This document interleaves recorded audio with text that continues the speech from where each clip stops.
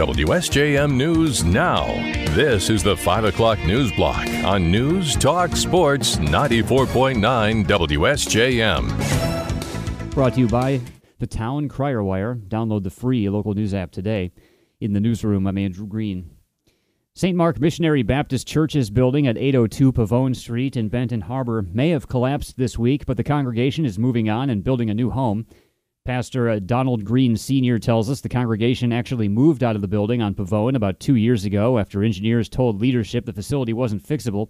He says it was built in 1917 and had roof and water damage issues. We knew we were on borrowed time in the building, and that's why within the last 18 months to 2 years, I just made the decision to go ahead and move the congregation out of the building because I just felt as though it wasn't in our best interest to remain in the building. The congregation has been worshiping at Highland Avenue Seventh-day Adventist Church since moving and is raising funds to build a new church at 300 Martin Luther King Drive in Benton Harbor. Pastor Green says they're going to demolish what's left of 802 Pavone.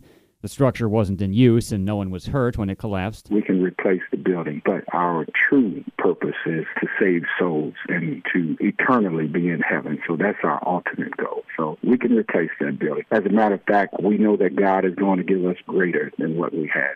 Green says the church is taking donations both for the demolition of the old building and for the construction of the new building. Anyone who wants to contribute can send a payment to P.O. Box 9101 in Benton Harbor, Michigan 49023. You could also call Pastor Green. We'll have his number at our website. Congressman Tim Walberg spent the week in Berrien County. On Thursday, he held a town hall in New Buffalo and later attended an ice cream social in Stevensville. Walberg told us residents wanted to talk about the southern border, civics, education in public schools, and more. I was surprised they didn't want to talk about or didn't bring it up, the debt ceiling hike that we passed several weeks ago. So I had a chance to explain what went on with that yes, we did raise the debt ceiling in order to not default on our debt, but we did it with spending reforms. It appeared like the majority of them were pleased to hear the spending reforms that were put in place and actually signed into law by the president. Walberg later attended an ice cream social hosted by Americans for Prosperity, a group focused on fiscal conservatism. He also promoted the FAIR Act, or the Fifth Amendment Integrity Restoration Act, which seeks to close loopholes in the civil asset forfeiture process. Walberg says it would end the profit incentive for civil asset forfeiture and restore due process by shifting the burden of proof back to the government. A Berrien County 911 dispatcher has been saluted for his efforts to end a deadly situation in Baroda last month. On June 18th, police were called to the scene of a shooting on Russell Road in Baroda Township. Michigan State Police say 57-year-old Mary Mabry was sitting in her backyard patio when 60-year-old David Mabry stopped by, produced a handgun, and shot her. The Stevensville man was later picked up by police without incident. According to Berrien County administration, that's partly thanks to the efforts of 911 dispatcher Stephen Ballard.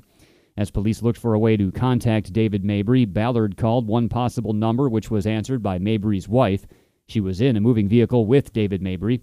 Ballard talked to the wife for about 20 minutes and convinced her to encourage the suspect to turn himself in and eventually to tell him their current location. For his efforts, Ballard was presented with a commendation at last week's 911 Advisory Board meeting.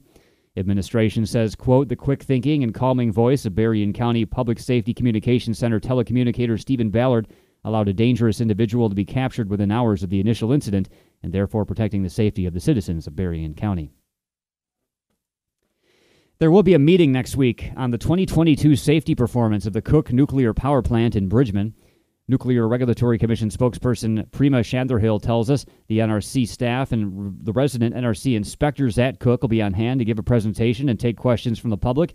She says Cook performed well in 2022. The NRC has determined that DC Cook operated safely during the 2022 year, and all inspection findings were green, which is basically a way of saying very low safety significance. They continue to operate safely, and the NRC will continue to do our baseline level of oversight, which entails really thousands of hours of inspections each year. Chandlerhill says that the NRC holds meetings each year on the plant's performance to be transparent with the public.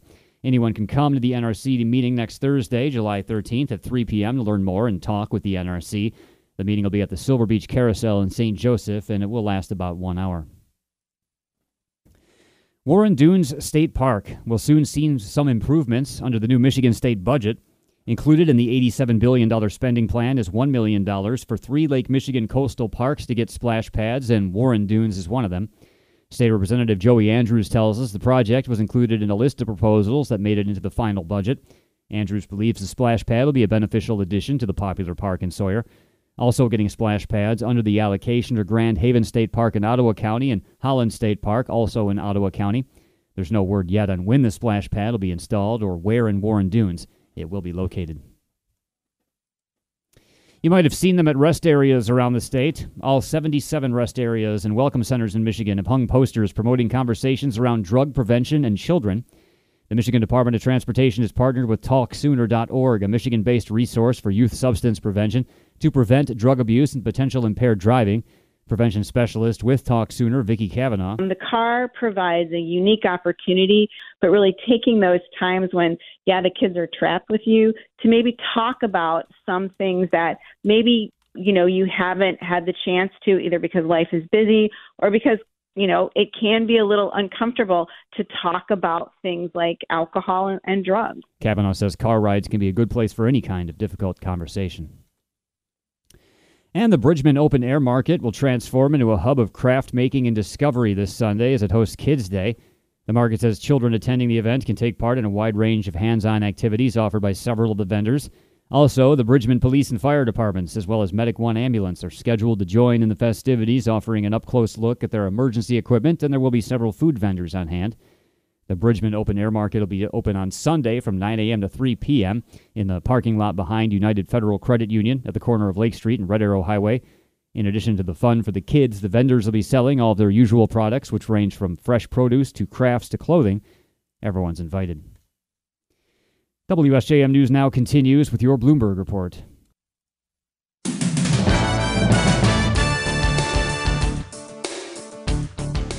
WSJM News Now continues, brought to you by Imperial Furniture in Dowagiac, where furniture shopping is fun.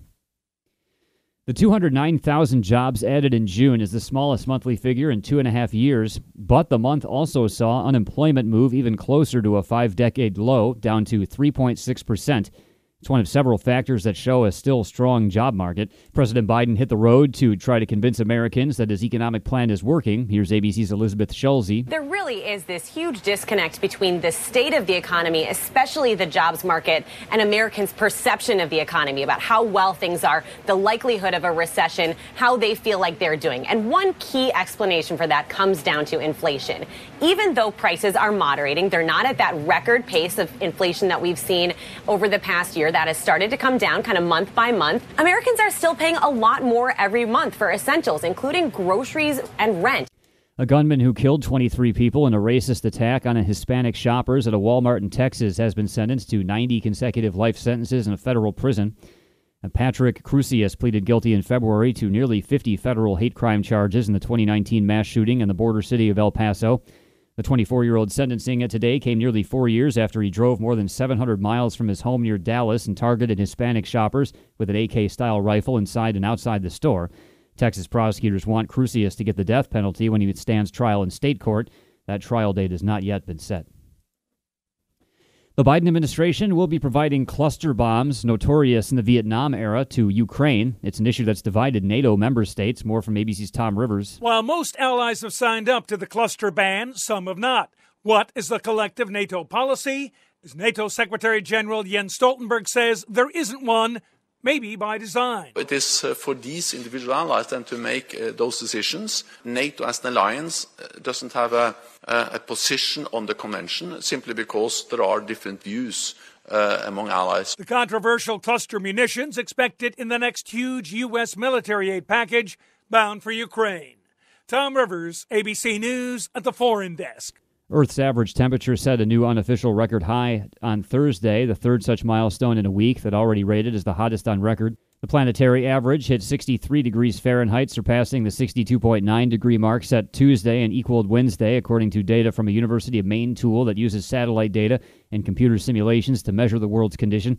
The National Oceanic and Atmospheric Administration has distanced itself from the calculations in part because they rely on modeling.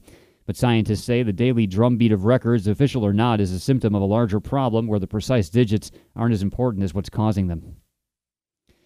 In the first 5 months of this year, U.S. emissions fell by 5%, despite overall global emissions remaining flat. ABC's M. Nguyen has more from Washington. Academic emissions monitoring group Carbon Monitor found U.S. emissions fell by 5% in the first 5 months of 2023. It's a victory for the Biden administration when compared to the average decline of about 1.7% in the U.S. from 2011 to 2020. Contributing to the reduction, potentially mild winters and the fact that renewable energy surpassed coal-generated power so far this year. This comes despite rising greenhouse gas emissions from China and India, offsetting the losses from the U.S. and Europe. For now, the U.S. is on track to cut emissions in half by 2035. Emlyn, ABC News, Washington.